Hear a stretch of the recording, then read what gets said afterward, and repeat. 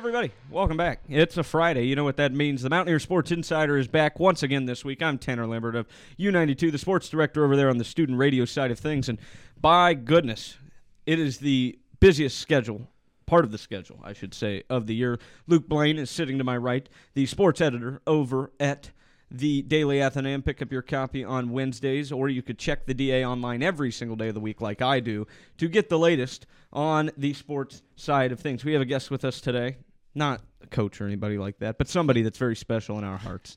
The Big Mac, Brian McClellan, is here, and you know that only means one thing, Luke. We're talking basketball. Oh, yes, Hey, sir. It's that time of the year. Hey,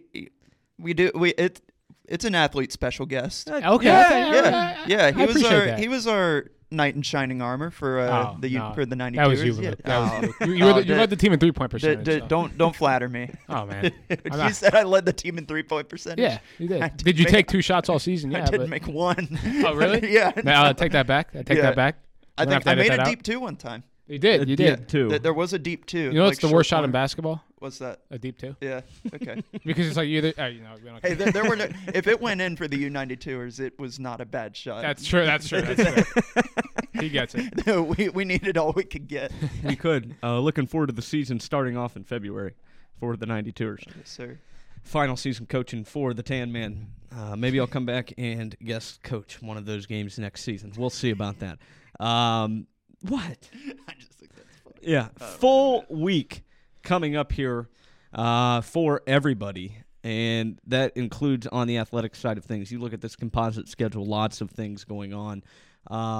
Let's start where we always start, and that is on the gridiron. Tomorrow morning, I guess you could say, you have the West Virginia football team traveling down to Orlando to play the University of Central Florida, 3-4 football team that has not won a Big 12 contest yet in their first year in the Big 12. And Luke, I said that this morning on the morning spiel with Alex Wiederspiel, DJ Spiel as I like to call him. This is the first league game for football in the Big 12 that will be in the Eastern Standard Time Zone on the road, and that's something. Like of the year? Ever, Right? In the Big 12. Oh, ever. Yeah. Wow, look at that. That's wild. And that's something. I didn't even think about that. Yeah, I know. It hit me this morning, and I was like, huh. Yeah. That's just doesn't mean much, but it's certainly interesting. Yeah.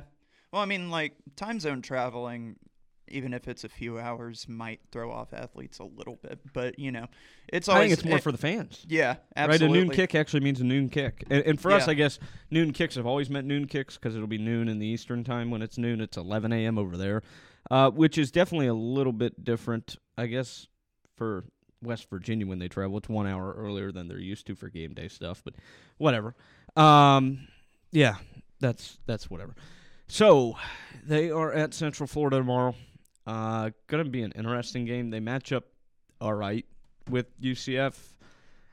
UCF's a better football team than what their record shows, in my opinion. I think that, they run the ball effectively, and that's something that the West Virginia defense has struggled with lately, is stopping the run, and that was not something they struggled with early on in the year. I mean, when you look at it, they let up about 143 a game, which is still really good, but the run defense has been better at times this season than it has been as of late. They're 4-3 now on the season. They were 4-1 earlier on, and so they've lost the last 2. Need to get back in that win column tomorrow to get to 5-3 through the first 8, I think. Yeah, absolutely. And I mean, you mentioned the run defense last week. Your guess is as good as mine. What happened in that one? Yeah, Ollie Gordon in the fourth quarter had more rushing than they'd let up all year to any team. Yeah, I mean, 282 and 4 touchdowns on the day. 154 in the fourth. Yeah, not good. That's something else. But yeah, WVU, they got to turn it around. And I mean, we know this defense is capable. I mean, they held running backs like Nick Singleton and Amani Bailey from TCU in check. Yeah, and I mean, they held Taj Brooks in check at Texas Tech. Yeah. Oh yeah, and he was like the majority of their offense. Yeah. But something about that Oklahoma State game, I don't know what it is. If you get out to that 4-1 record, you start to relax a little bit. But it seems like that could have been what happened. Yeah, they have to get it back in check because, this team, we were looking at this team early, like, man, they might win 10 games, like after their 4-1 start. But, they got to turn it around now. And I think, the goal for the season, I think, is still, like a lot of fans wanted, bowl game and a bowl win. Yeah, 7-5 is what I said with a bowl win, and get to 8-5. That'd be pretty good. I mean, they could still very well go 8-4 this season. They could win out and lose to Oklahoma and be 8-4. So that's not out of the question, I don't think. I think Central Florida is their biggest test outside of Oklahoma left on the schedule. BYU's not good. Cincinnati's terrible. Baylor's a question mark. And this Central Florida team, rather, let Baylor score 29 unanswered to come back and win, right? Yeah. So it's all up in the air. I mean, Central Florida almost beat Oklahoma last week. Who the hell knows who's going to show up for them? And Brian's a guy that's been on the Touchdown City Tailgate, a U92 show that is a football preview week in and week out, and he knows a lot about this football team as well. Brian, I mean, what are you thinking about? I mean, UCF's coming into this game on a 4-game losing streak. Obviously, they just almost won at Norman. So, yeah. But yeah, and then also along with that, I mean, they did lose to Baylor where they blew that lead. That's the last 2 weeks for them, right? Yeah. No, they played. They let up 51 points against Kansas. And that's Kansas, right. But without Daniels. In. Yeah, without. And now UCF didn't have Plumlee, but Plumlee doesn't play defense. But I think, I mean, this offense, they are explosive. I mean, they put up 35 points against Baylor. I mean, Baylor isn't, the greatest of defenses in the Big 12, but I mean, Timmy McClain doesn't really turn the ball over. Doesn't really throw interceptions. So if you're West Virginia, I think they're gonna have to go back to what got them to 4-1, just controlling the pace of the game. Probably mid-20s, or I think where the scorings will be. But you got to stop the run as well, because this team can run the ball. And I mean, to talk a little bit about last week, I mean, West Virginia was up 4 in the fourth quarter, and then once Oklahoma State got it going on the run game with Ollie Gordon, that was pretty much it. So if you're West Virginia, the run defense is big, but you also can't let UCF get in a roll early. So. No, you can't. Luke, did you do a piece this week with the UCF writer? I did not do it, but it was done by Trent Lewis, one of our writers. But yeah, I mean, he was just big on the impact that Plumlee has had from a leadership standpoint, and just how he really opens up the offense. And obviously coming back from that injury, missed some time, but I think UCF still has some pieces that need put together, was the general consensus that I got from Dominic. Oh, shoot. His last name's escaping me, but his first name's Dominic. He's in charge of the UCF student newspaper over there.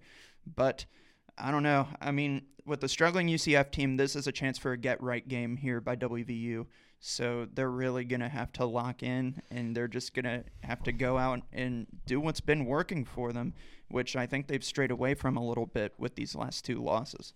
Yeah, I think so. So an interesting one tomorrow. We'll see what Garrett Green and C.J. Donaldson can do as they go back home to Florida, and that sort of thing. It's going to be something.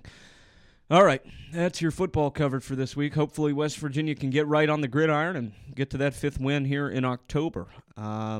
Could still be bowl eligible by the time they come into November, which I think would be pretty good for what this football team could do. On the golf side of things, we talked about it last week. Ollie Menard finished as the runner-up at the Xavier Invitational. They have one more event before they head into like that sort of winter break mode, if you will, and that sort of thing because of the weather up here and around the country. They're going to be at the Steelwood Collegiate Invitational this weekend in Laxley, Alabama, before they go into that break, and they take 3 months rather, and head out to Arizona for the NIT at the end of January. So we'll see what the boys can go do down there at the Steelwood Golf Club. Should be an exciting sort of closeout event to this fall slate. Good luck to them. I think the building that they're doing down there at Pete Dye should be close to finished here soon. You remember Ren Baker in our interview with him. Luke kind of talked about that and how excited the golf team is to get that done. And a lot of that has to do with the ability to now practice at home here in the winter. Men's soccer. Good Lord. Took me a half hour on Wednesday night on the sports page to talk about what this weekend entails. 16 points in the league is what the University of Central Florida has. 15 is what Marshall has, and 15 is what West Virginia has. The three of them all right there. The top 2 seeds have host site games in the Sun Belt Conference tournament, Luke. They're at Kentucky tonight, a Kentucky team whose last play was against Marshall on Sunday, and they beat them. Marshall's lost 2 straight. That's big. Kentucky's a good team. They ended the West Virginia Mountaineers men's soccer season last year.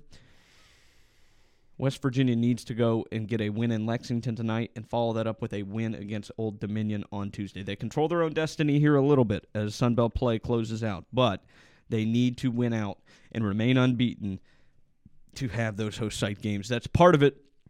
They also need to see Marshall or UCF end with a tie or a loss somewhere else down this stretch to really be sitting good. If Marshall or UCF can have a tie or a loss and West Virginia wins out, West Virginia will be one of the host sites for at least one of the rounds of the Sun Belt Conference tournament, where you'll have 4 teams come to Morgantown. If they are the 1 seed, then the entire tournament, if they stay in it, will run through Dick DeLess Soccer Stadium. It's going to be something to look forward to. So, again, everybody that's a Mountaineer fan should be rooting for the UCF football program to take a loss tomorrow and the UCF soccer program to certainly take a loss as well here this weekend. They play Georgia State and, is it South Carolina? No, it's not South Carolina. I do not have it off the top of my head. But it's going to be interesting. Both Marshall and West Virginia do play Old Dominion. Marshall also plays James Madison, who's 4th in the league with 9 points. That's how big of a difference there is between the top 3 and the next 3. Luke, going to be something. Caldera has been terrific this whole season, maybe the player of the year across the country, but they could very well go unbeaten and be the 3 seed in their conference tournament. Which is absurd to think about. Yeah. And I mean, I think it speaks to just how powerful the Sun Belt Conference is in men's soccer. But I think that with that has to speak to what WVU's been doing, to not take any losses. Sure, there have been some ties in games that they should have won. For sure. But this team, I think, is legit. I mean, there's an energy around this program like no other WVU sport right now. And I mean, you saw it at Dick DeLess during that Marshall game. And I would expect to see the same if the Sun Belt Conference does indeed run through Morgantown. Yeah. All right. You know how good I am at memorizing things? I was so close. Oh, yeah? I was so close. Marshall plays Old Dominion tonight. West Virginia plays Old Dominion on Tuesday. Marshall's in Virginia to play Old Dominion, by the way, so that could be a little interesting. UCF does have Georgia State tonight, so I was right on the money with those 3 games.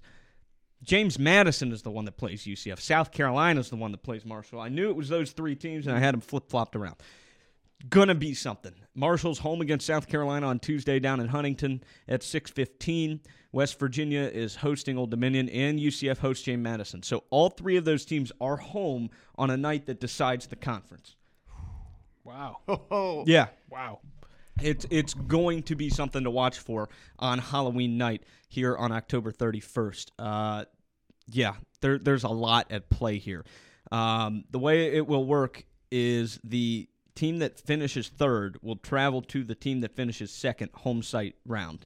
So, in the case that it were to start today, that would mean that West Virginia is going to Huntington, which would be better than them going to Orlando. Yeah. Because if they go to Huntington, they're not going to play Marshall until the 2nd round of that tournament, I think it's the 2nd round. That means the first round, it'll be all gold and blue in the stands. And for the 2nd round, it'll be kind of similar to what we saw here, I would assume, in the Mountain State Derby. That would be something. I would rather see them go to Huntington, but it's certainly not set in stone quite yet.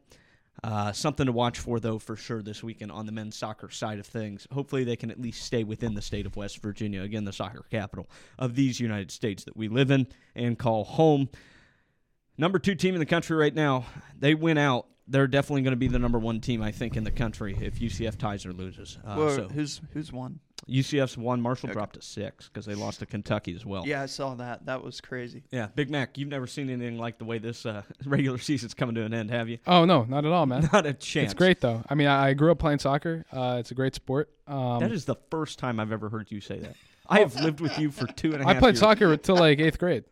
I did not know that. Me and my dad's a big soccer guy. Well, I know that Hoop Core is a big soccer guy, but you guys are a basketball family. Yeah, no, I was at one point I was probably better at soccer than basketball. Like, I was pretty good. That's hard to believe. All County McClellan back in New Jersey at Presskill. Go Cougars. I was so good that I played a year up, believe it or not. Oh my God! No way! I swear, they were like I was like the only one in my grade. What did you play?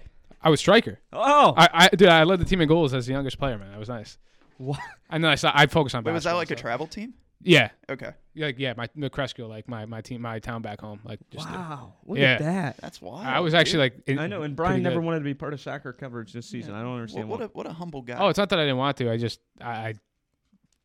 I don't know. Next question, please. What a humble guy to never bring that up. Thank you.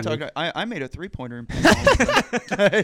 He made a 3-pointer down in Chile or wherever. Panama. I think if Luke plays Tannor 1-on-1 to 11, it's gonna be 11-10. I don't know who's winning. But you got to do win by 2. Win by 2? Yeah. Will Luke make a 3 is the question. Tannor certainly won't. I mean, Luke shot that thing from the Panama Canal and made it down there. He did. Over the mountains. Yeah. All right. Swim and dive. They're at the University of Cincinnati in a Big 12 matchup this weekend. Very excited to see how that shakes out. Again, I'm telling you, there's some exciting news coming for the swim and dive team come the springtime. Brian knows it. Can't say it on air yet, though. Very exciting. Oh, I do. Yeah. Very exciting. Very It's exciting. More personal than anything else, Yeah. but some exciting news potentially coming for the swim and dive team. But they do go on the road for their first Big 12 opponent. What? Oh, no, you don't know yet. I'm just going to need the... Yeah, you don't know yet. It's all right. Hey. Yeah. It's all right. Yeah.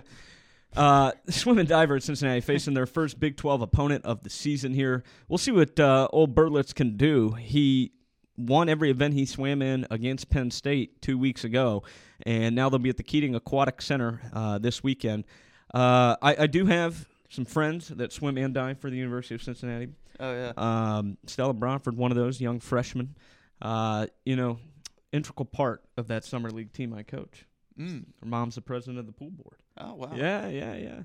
So the whole thing was rigged, is what I mean. No, God, no. But lots and lots. Launch an investigation into you, just like Michigan. Yeah. Stealing signs from other swim coaches. Yeah, is that how that would work? I don't know. I don't think so, buddy. I don't think you know enough about swim and dive, my friend. Because that's not how that works. But they will be facing off against the Bearcats, and I'm excited. I'll be paying attention to this one. It's a weekend dual meet. Let's see what the previews got here for us from Cincinnati. Who to watch out for? Hunter Gubano. He won the 100 back, 200 breast, and 2 IM last time out. So those are not the events that Berlitz swims. So that'll be interesting. The way that swimming scored is something to watch for, too. The relays mean a heck of a lot. So we will see what that looks like come the next week. So the men and women swim and dive teams are out that way. Let's do women's soccer very quickly. Women's soccer just closed out their regular season with a draw against Cincinnati at home on Monday. And I'll tell you what, Luke, last week you told me that Nikki Izzo-Brown's probably the best West Virginia coach of all time. Yep. I'm right there with you, buddy. They fight all the way back to 7-7-4. Still have a chance to make it 20-some straight seasons without a losing record. Yeah. Absolutely incredible. I mean, that's just that I stand so firm on that take, dude. I mean, just there's never been another WVU coach who has had as much success consistently as she has. Nope. And I mean, if you look at I saw people calling for her job after that start by this women's soccer team this year. Which is also just unreal. No, yeah. People obviously have no idea just how integral Nikki Izzo-Brown is to this team's success. And if she can lead this team to a winning record, and we were saying it whenever they were 2-5-2. Yeah, we were saying it back then. If there's one coach who can get her team together for the Big 12 tournament, it's Nikki Izzo-Brown. And it looks like the pieces are coming together here even earlier than that.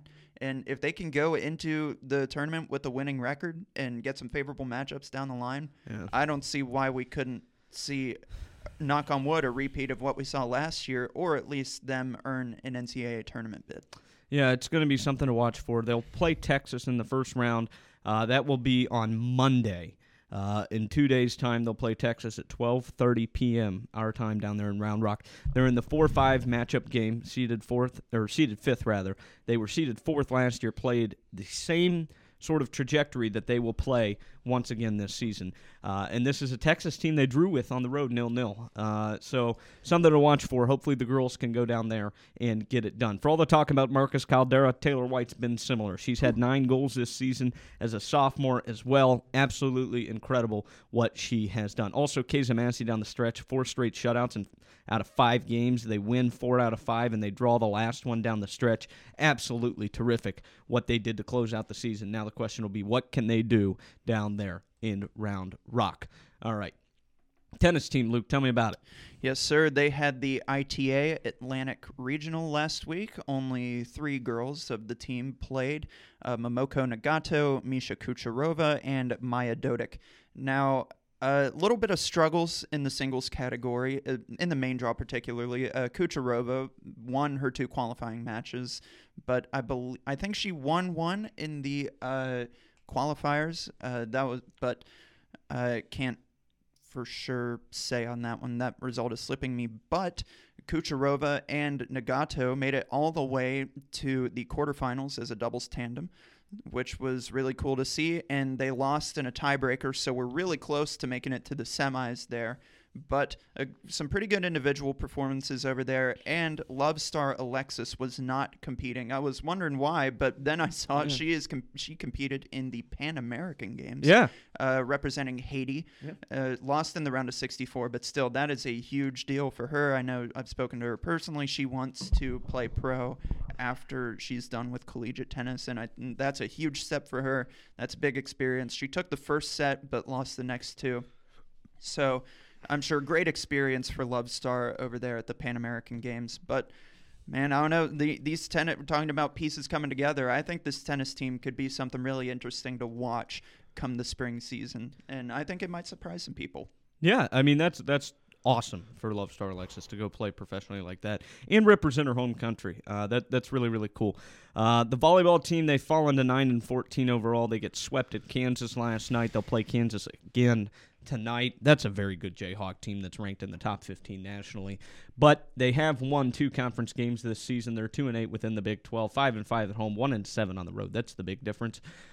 So good luck to them tonight. But they'll come home and they'll play some other hard teams here shortly. They've got Texas at home for two sets next week, Thursday and Friday, another top 15 team in the country, before they go back down to Texas to play Texas Tech and Baylor, and then they'll have BYU and Oklahoma to close out the regular season.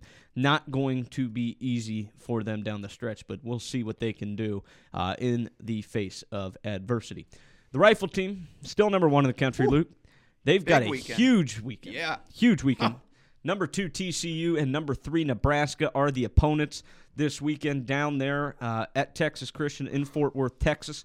They are 8-3 all-time against TCU, 15-3 all-time against Nebraska. They did lose by 4 points last year to the Horned Frogs.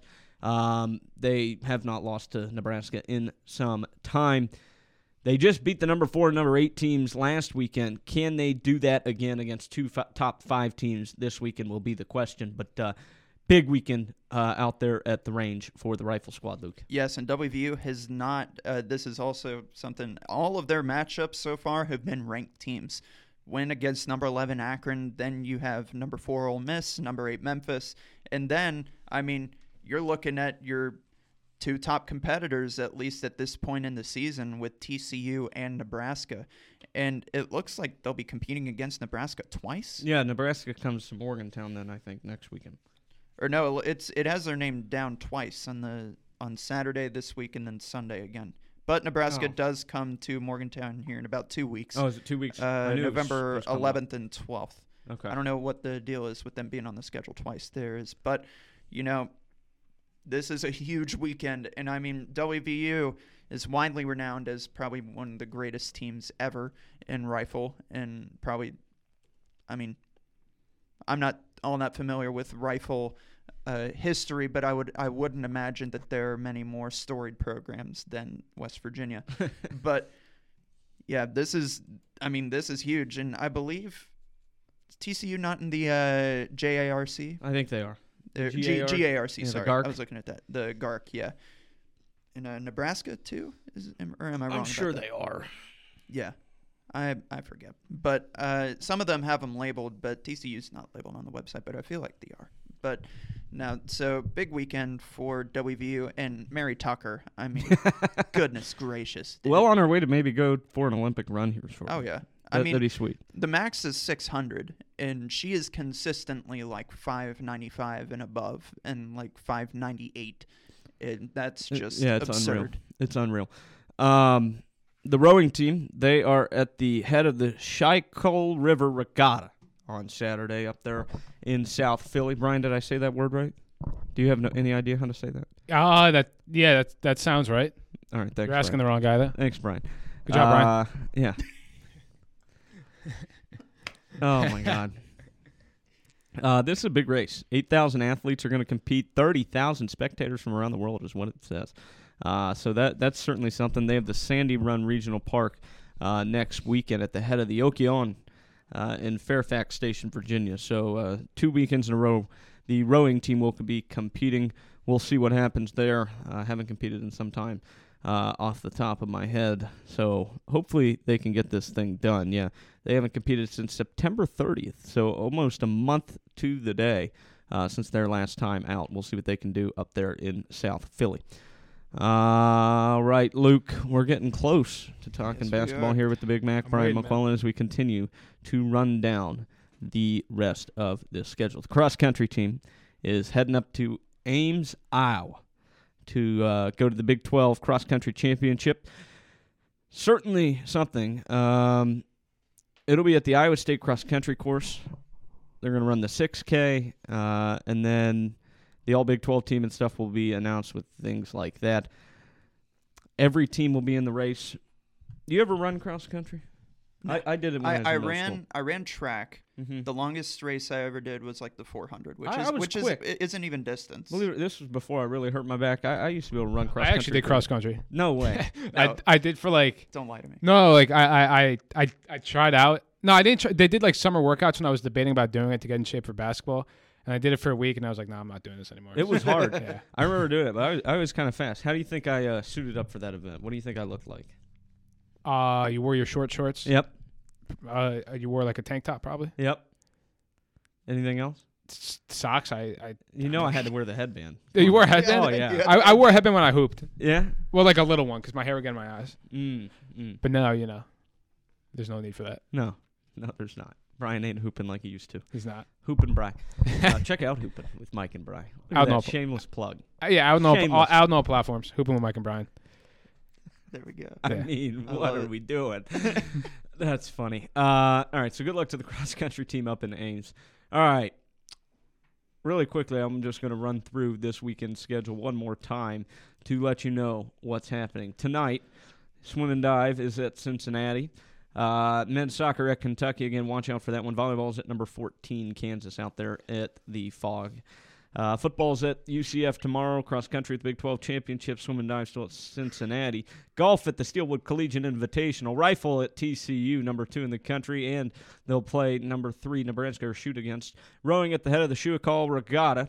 Rifle again on Sunday against Nebraska, and golf will still be competing at the Steelwood Collegiate Invitational. Baseball's having a little fall ball action against Liberty. I saw a video of Grant Hussey doing one-leg squats with 500 pounds on his shoulders today. Yep, there you go. Soccer's at the Big 12 Championship on Monday. Men's soccer against Old Dominion on Tuesday.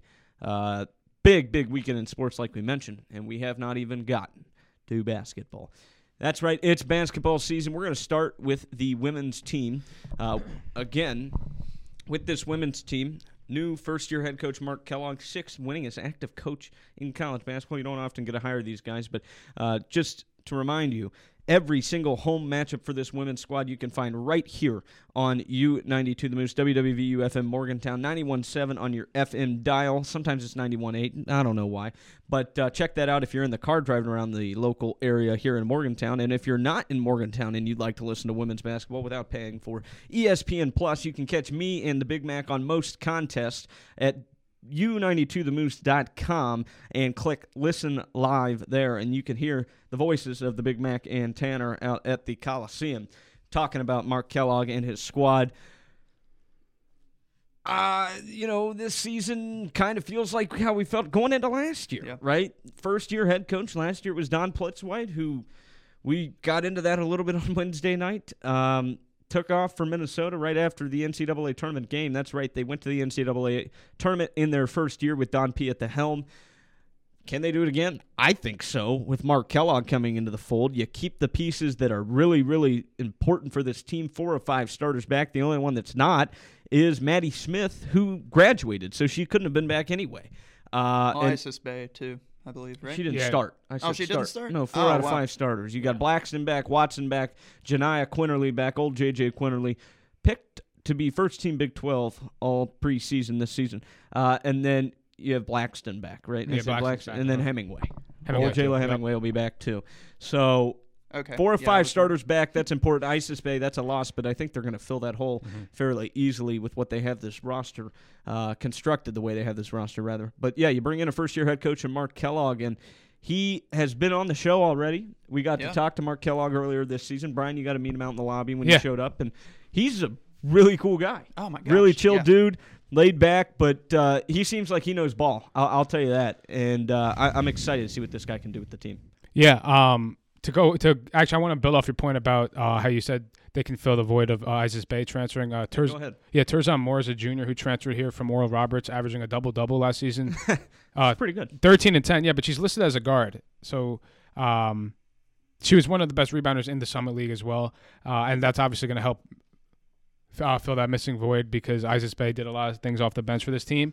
But yeah, they got a really good group. Obviously, it helps coming back with J.J. Quinterly. Obviously, I'm interested to see how it's going to play out because she obviously her first 2 years she played with alongside Madison Smith, but now that backcourt, I assume is going to be she'll be running the offense a lot along with Kai Watson as well. But a lot of new faces. Obviously, Coach Kellogg definitely knows what he's doing. I mean, he's 6th and active winningest head coaches in Division I women's basketball. So they got a bunch of different pieces. I don't know how long it's going to take them to put it all together. Yeah, but I think he was won that many games for a reason. So I think he's going to have it under control and they're going to be ready to go. I mean, they definitely should be competing for a spot in the big dance in March. I think so. Do you guys hear that noise? I do hear that noise. It's coming from over here. It is? I don't know what that is.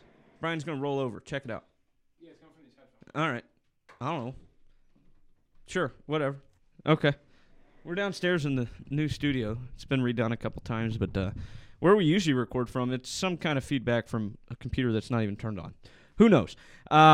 Yeah, this team, I mean, Brian, we also didn't mention one of your favorite players that got added internationally. Oh, yeah. Yeah. I could drop some facts real quick. Let's drop those facts right now. You mentioned Tazara Moore, guarded 6 foot tall. You don't often see that. And this team has 5 players over 6 foot tall on it, 8 players over 5'10". They're going to have size that's going to be tough to compete with. And one of the things we did notice last year with Don P., right, when you have these new players on the roster, it does take a little time to get acclimated. But luckily for this team, they have some opponents that are not to the same standard, right, early on. And so hopefully you can find, some of that chemistry early on. We saw it work out last year for them.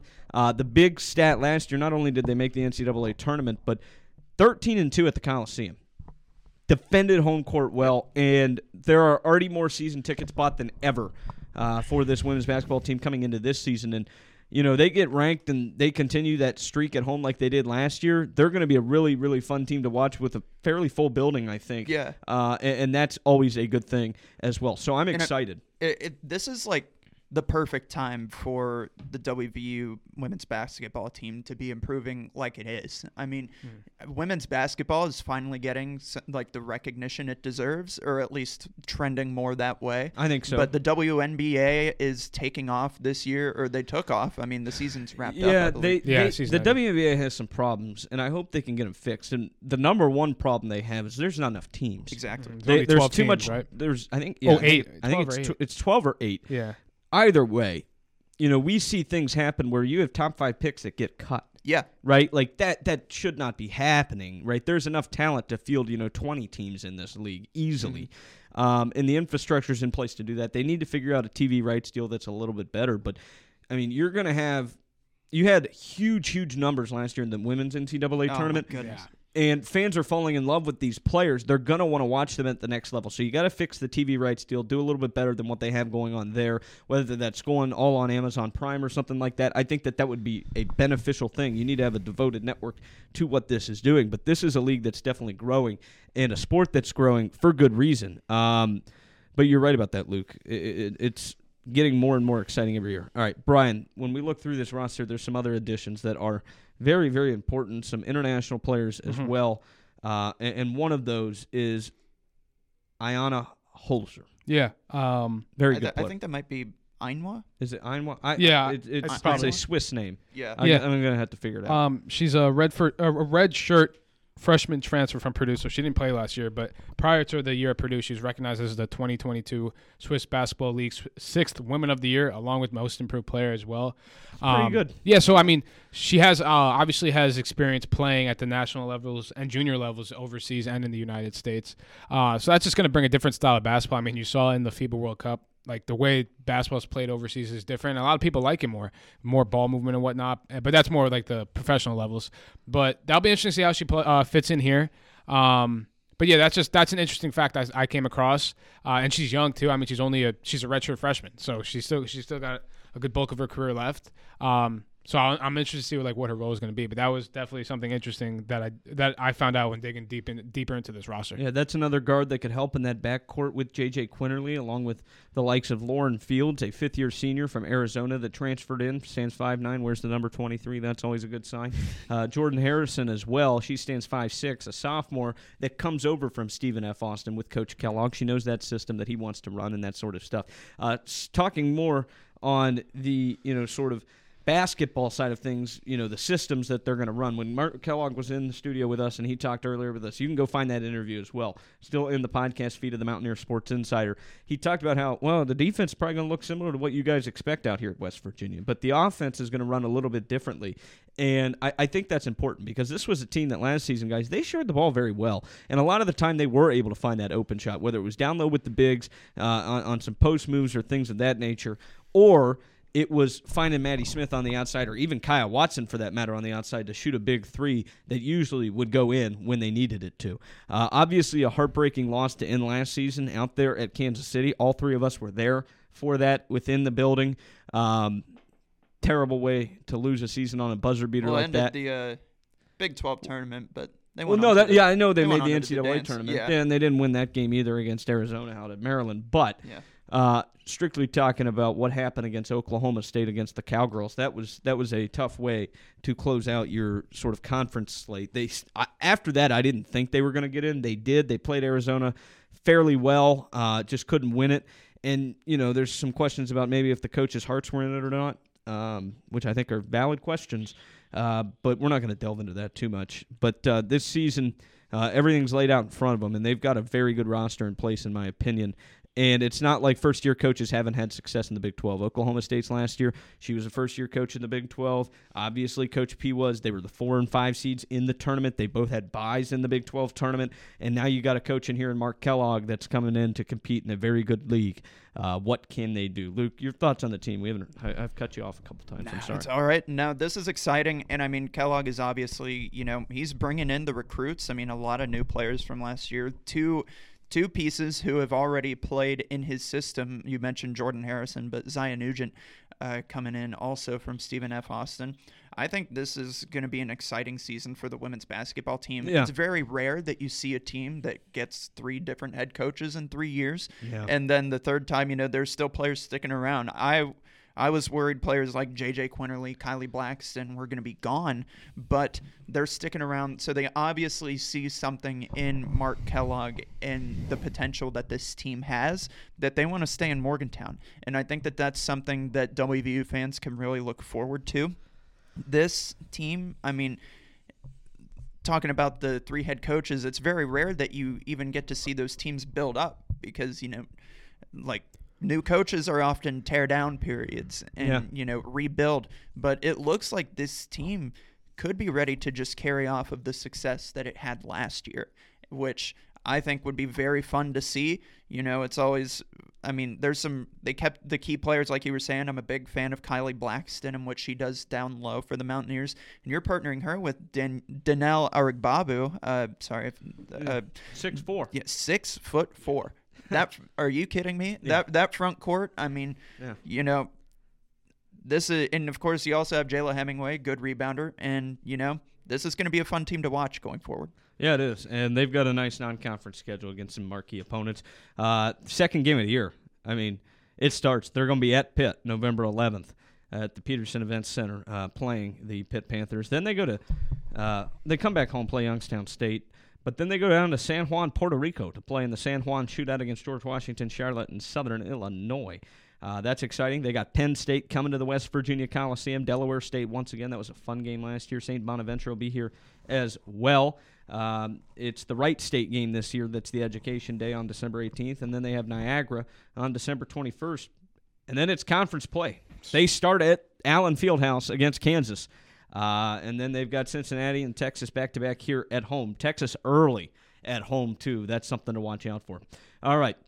Again, really quickly before I close out the women's basketball talk, catch every single home matchup here on U92 as well as the tournament games. We are excited to bring you those. Couldn't get the pieces set to get down to San Juan, Puerto Rico. I tried. Don't worry about it. All right, men's basketball. Lots of news this week about them. They kick off sort of tonight at the West Virginia Coliseum. Hasn't really hit me yet that we'll be at the Coliseum watching basketball tonight, guys, but George Mason's in town in the charity exhibition classic that they do to benefit West Virginia Medicine and the Children's Hospital over there at J.W. Ruby. Awesome cause to raise some money for. Should probably be a fairly full house tonight, I would imagine, against George Mason for this West Virginia basketball team. Tough news, though, earlier on this week that's brought out a lot of people talking about it. Raekwon Battle, his waiver denied. Yes, another waiver denied for this West Virginia basketball team. Color me shocked. Within 3 since December. Yeah, isn't that just shocking? Yeah. Yeah. And since that, we've seen the West Virginia Attorney General come out in support of Raekwon Battle, and he said he's going to have discussions with the NCAA, as well as Governor Jim Justice coming out and saying that this is not acceptable.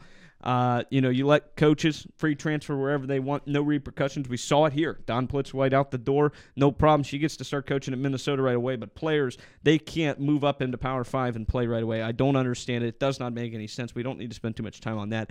So we're going to the last person you want against you in any issue is Baby Dog. That's right. I think that, the NCAA is going to have to look out because they better change that decision real soon, or else the dog's going to get let out. Oh, okay.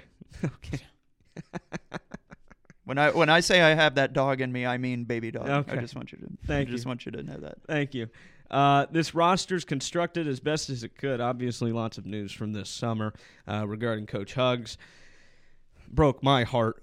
He was a big reason why I came to West Virginia as a kid from Ohio. And, obviously things happen, and it is what it is. Interim head coach Josh Eilert seems to be having things put together the best he can. He had a very hard job to do. I think he's done exactly what he can do, and you can't expect any more than that. Players get the option to do what they want after a head coach has to resign or get fired, and that was the case here. They lost some pieces, but he was able to keep most of the roster intact. I think some of the very important players on the roster that they brought in that haven't even suited up were kept here in Morgantown, which was important. The loss of Trey Mitchell, we can go back and forth with that. I see Brian shaking his head already. Yeah. We'll see. Yeah. Softest 11 points you'll ever see, in my opinion. Whoa, that's not what I was alluding to. That's what Brian always says. We're putting Brian under the bus now? Yeah, well, I sit with you and watch most of these games, and, yeah, sometimes it felt true. So I will not confirm nor best deny that. wishes to him at Kentucky and what he can do. But, yeah. They've got some other good pieces, and one of those pieces is Jesse Edwards, who was named to the Kareem Abdul-Jabbar watch list before the season. Only 20 big men named to that per season before the season kicks off, so that's a good sign. They've got Missouri State, Monmouth, and Jacksonville State to start off before they head down to Fort Myers for the Fort Myers tip-off. which would be also very fun to go to. Those are days we can make work too, fellas. Let's get down to Fort Myers. I'll go. You're in? I'm in. All right, let's do it. Road trip. I think that Road trip. You're Yeah. going to be in Georgia that week, Brian. Oh, is it watching during? Collie hoops? I will. Lehigh basketball. Wait, that's during Thanksgiving break? Yeah, 20th and 22nd they'll be playing at Fort Myers. Well, I could make it work. We can make it work. For those of you that don't know, the Big Mac's sister, Collie Hoops, she plays at Lehigh, baby. D1 basketball. Let's go. Good luck to Thank you. Lehigh and the Riverhawks this season. Mountain Hawks, same thing. Hey, Riverhawks, my other sister's college. I appreciate I was you. close. I knew it was one of the two. Actually, can I say a fun fact really, really quick? Yeah, go ahead. So I'm the Mountaineers, Uh-huh. Aaron's the Riverhawks, Mhm. and Colleen's the Mountain Hawks. There you go. Isn't that kind of crazy? Yeah. Combines all three of them. Yep. There we go. I like it. That's cool, man. Core Hoops likes it. He doesn't even notice. Core Hoops, of course, the elder Big Mac. The Big Mac. Yeah, the Big Mac. Elder Mac. Elder Mac. There you go. I like that one. All right. So this roster is something. When you look at it, Josiah Harris, Kobe Johnson, Pat Sumnick, and Seth Wilson, the only four guys back. Lots of fifth-year seniors last season, though, to be fair. But they bring in a ton of new guys. Kirk Risa, probably one of the most important of those, along with Jesse Edwards. Yeah. Brian, you give me your thoughts on this team. Yeah, I mean, it's tough. It's tough to tell what they're going to be. Yeah, you said it earlier. Eilert was definitely put in a tough position, obviously, but Almost impossible. Yeah, he did a good job of getting a pretty well-rounded roster. I mean, we could talk all day about, Jesse Edwards and Kriza as well, but I want to talk about Seth Wilson and Josiah Harris, the two returners for the Mountaineers, obviously along with Kobe Johnson. But I think those two guys are going to have a big role in the team this year. I've said this before. I think I said it on Sports Night, but last 2 years, Seth Wilson's more of like a guy who brings energy off the bench, comes in, hits a three or hits a tough shot. I think this year he's going to have to be more of like a well-rounded scorer. Like he can score. He shows flashes of his ability to get to the rim. He can obviously stretch the floor shooting the three as well. And then Josiah Harris is a 6'7" forward. He did play some valuable minutes in Big 12 play last year. He's a guy who he can shoot the three ball, but he's more of like I think gets to the rim, gets to the free throw line. We haven't seen much of him yet, but I think he did start in that scrimmage they had against Vanderbilt. Which they lost in They overtime. lost to. Obviously, Raekwon did not play. And if assuming that things stay the way they are, I would think Josiah Harris would be that starting forward. But I mean, I don't know. I don't know. We'll see tonight. Yeah, we'll see tonight. But yeah, I of the returners, I think those two guys are going to have a big role. And Kobe Johnson played meaningful minutes the last 2 years as well, coming off the bench. More of like a facilitator, just kind of Good gets defender, the ball. too. Good defender, gets the ball where it has to go. And I think this team's going to miss Keedy Johnson a lot. But they do have a bunch of guys that can fill in the void. And I'm interested to see how it's going to look out tonight. Like it's going to be interesting to see like what the rotation is, because I know we don't really know what to expect yet, but tonight should give us a good feel. Yeah, they got a lot of new guys on this roster, and we'll Sumnick see. too. I should have mentioned him too. Yeah, he Pat played Sumnick, towards the some end of the year. important He was minutes, too. like the second guy off the bench last year, and he's a guy who can defend. He can crash the boards, and he finishes well around the rim. So he's a guy who I think he's a junior now, so he'll have a role. Or he might be a senior. Pat Sumnick's a senior. Senior, yeah. So he'll have a role as well. But Yeah. What are your thoughts, Blaine? Yeah, I think that the pieces from years past that you've seen not have as big of a role, like last year with Pat Sumnick, like you were talking about, but also Seth Wilson and Josiah Harris, they're really this is their chance to showcase what they have and showcase the difference that they can make on this team. And I think that, you have the exhibition game. This is some time to work out the kinks. And, early season, obviously, too, with some lighter matchups moving into Big 12 conference play. But you had Josh Eilert, during the media day, openly admit We didn't get to that yet. Yeah, I mean, that's I wasn't there for that, but openly admit that he thinks that there are only about 7 or 8 guys that he think can really play in the Big 12. And it's really interesting to try to look at this roster and kind of think like, yeah, who is? I think you obviously have Kirk Risa and Jesse Edwards, who are guys that you can depend on. But moving forward, you could see some. Is Aycock playing, Brian? Or a Cook? I think he's on. I think he should be playing. Tonight? I couldn't Well, I remember. don't know about I tonight. couldn't remember if his waiver was. It was denied or not. Farrakhan's another guy. Is it Farrakhan that got his waiver denied? I thought it was denied. But we haven't heard anything. On Yeah, this. we haven't heard about it, but I don't think he has. Okay. He hasn't been cleared yet. I don't think. All right. So yeah, there'll be a lot of news about that. Also, just to note, this coaching staff is certainly something. I actually love it. They I love it outnumber too. the players. I love it too. And we heard Alex Ruoff on Wednesday as well talk. It was him, Eilert, and Seth Wilson who talked. But you look at this coaching staff. I mean, this might be an all-time Bob Huggins team if you were able to put them all together. That's true. Yeah. Now, Eilert never played for Huggins at K-State. Huggins was at K-State for 1 year, and Eilert joined his staff that year and then came over to Morgantown with him. So just in case you don't know, Josh Eilert's been on Bob Huggins' staff since 2005. So he knows basketball. If you're around Huggins for 15 years, you're going to learn a thing or two about basketball, I would assume. And Ruoff kind of talked about that as well. But as far as the assistant coaches that are listed, you got JM5, Jordan McCabe, right? Big piece. DeMar Johnson played for Hugs at Cincinnati. Ruoff played for Beeline and then a little bit for Hugs here at West Virginia. And then you got the man, right? Deshaun Butler. Are you kidding me? Like, come on. You got the man there as well, all on the bench with head coach Josh Eilert. You said McCabe, right? Yeah, McCabe. And, I mean, McCabe just got out of playing college ball. So he's a guy that really is invested and knows what's going on, I think. And it's really important. The way they have this set up is kind of interesting to me, too. So Ruoff and JM5, they're working with the guards. They said Deuce is working with the bigs and DeMar's working with the forwards, and then Eilert's kind of overseeing it all.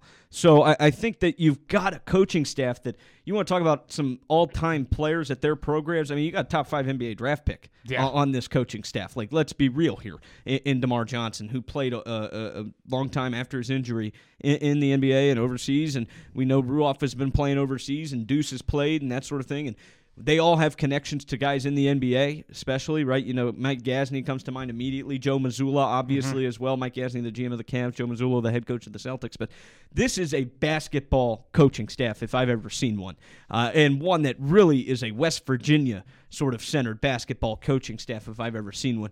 The funniest quote from Eilert on Wednesday, because he's just being honest. And I think it was you, Blaine, that told me. He was like, well, he's got nothing to lose. Yeah. He might as well go out there and be honest. And I think that's completely fair. I mean, it's just the interim tag. Yeah. You know? I mean, it's not like... I think we could see it peeled off and he becomes the full-time coach here. I think so, they absolutely. can find some success. And then he can continue to say speak his mind and say whatever he wants, I will say, he did kind of talk like Hugs up there, right? Not much emotion. Well, you know, can't rebound the ball defensively. I can't make them make their free throws, you know, that sort of thing.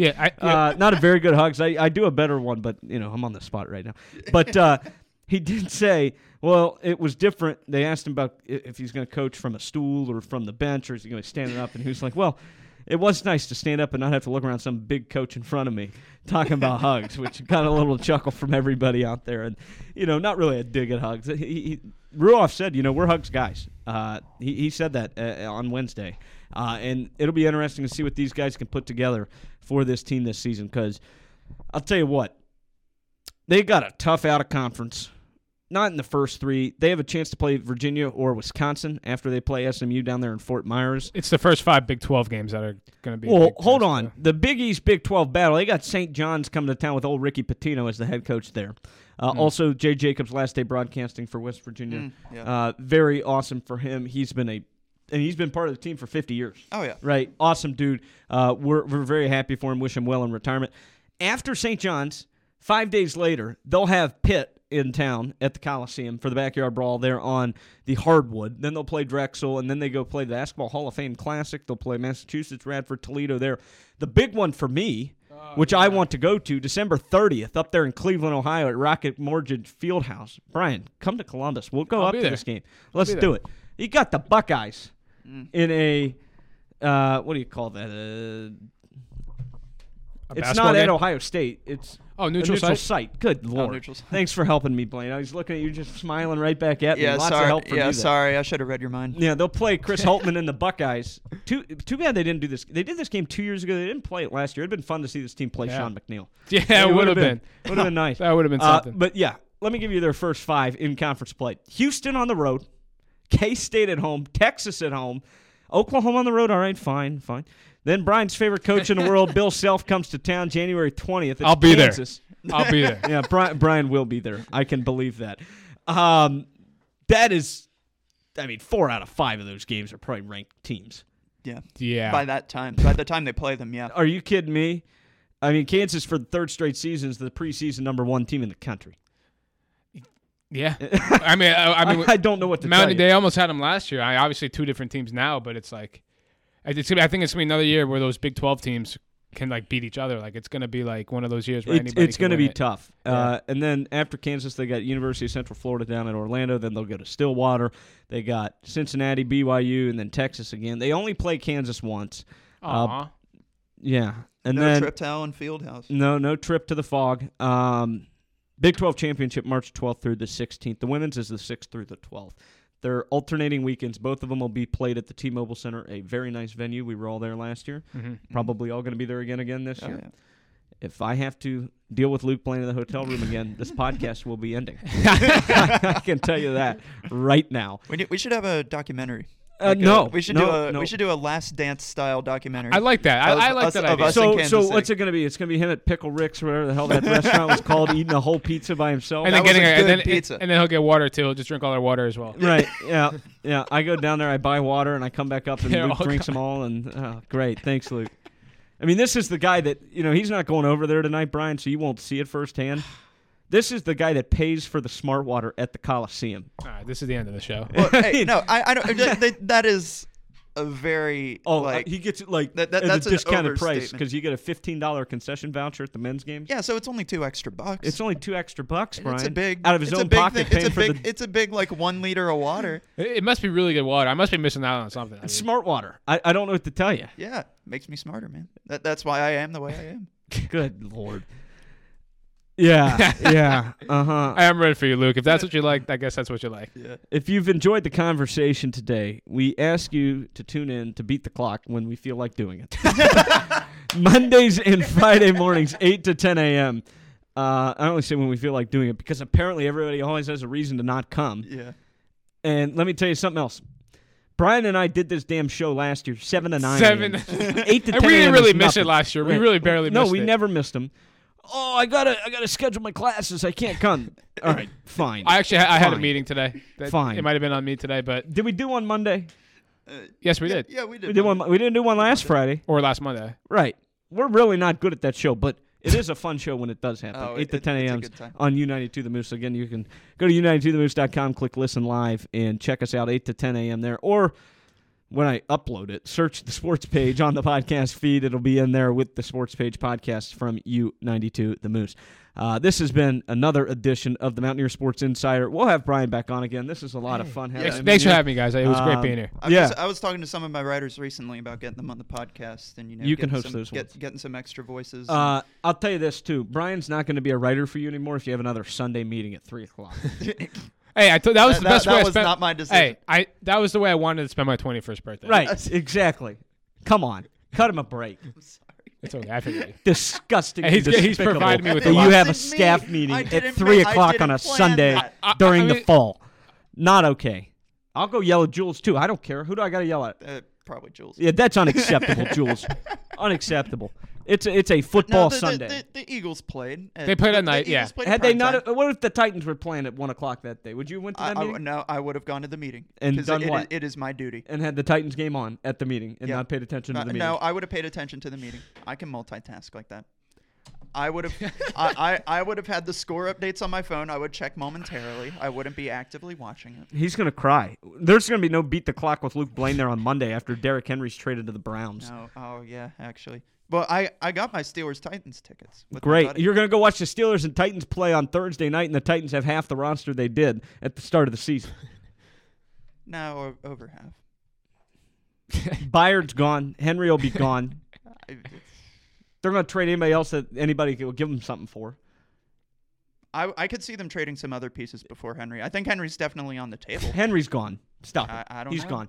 He's gone. Tanner. Tune in to Beat the Clock Monday, and you can hear more of that. I had one other thing. What? Oh, Luke Blaine, Brian and I wish you the best of luck on your econ. Yeah, we do. I'm rooting for you, man. I'm rooting for you. We're rooting for you. I've said this all along. I've said this. The only thing I needed to push me to pass this econ class was for Tanner Lambert to tell me that I couldn't do it. And he told you you couldn't. After today, you're not going to be able to. Oh, dude, I'm gonna screenshot my. I'm screenshotting my. It's a results lockdown so browser. You can't screenshot that. Come on now. Seriously? Well, like the results page. Oh yeah, you got it. The results page. Let me tell you something. It'll make it in the Beat the Clock group chat. Luke Blaine was down bad in this econ class. Yes, sir. And I did the math with Brian, and we were like, dude, there is no way that you are going to be able to even get a C in this class. I think your math is faulty. I honestly. After today, it will be proven correct. Just some context. Brian and Tanner are in the class too. They've taken the online exam. I haven't yet. Brian didn't do too well. Tanner didn't do too well. Can Luke, Apparently, Brian emailed the instructor. Nobody's doing too well on this econ exam. I will say I'm up to a C in the class. I'm up in the yellow. If you look on eCampus, I'm in the green. I've moved down to the green. So yeah, I'm up in the class. All I got to do is get 70s from here on out. Yeah, Brian, did you get a 70 on this exam today? I wish I got a 70. Me too. And the extra credit has yet to be graded too. No, it's in there. It's going to be added at the end of the 25 semester. points to whatever you have. But yeah, so like that's what it means. Like, it's not in there yet. It's not going into the end of the semester. You're going to need that extra credit today, my friend. I'm in the yellow without it. You're going to need that extra credit. That's a great today. attitude. Hey, listen. After I'm done here, I'm putting together my cheat sheet because we're allowed to have that. I'm not breaking any rules. We get a one-sided. Yeah, sheet and of we paper. did not tell him anything about this exam. Yeah, all of that. No, We don't do that. good. We're honest journalists. We have ethics. We took Dr. Jones' class. No help. that's Everybody's just like okay.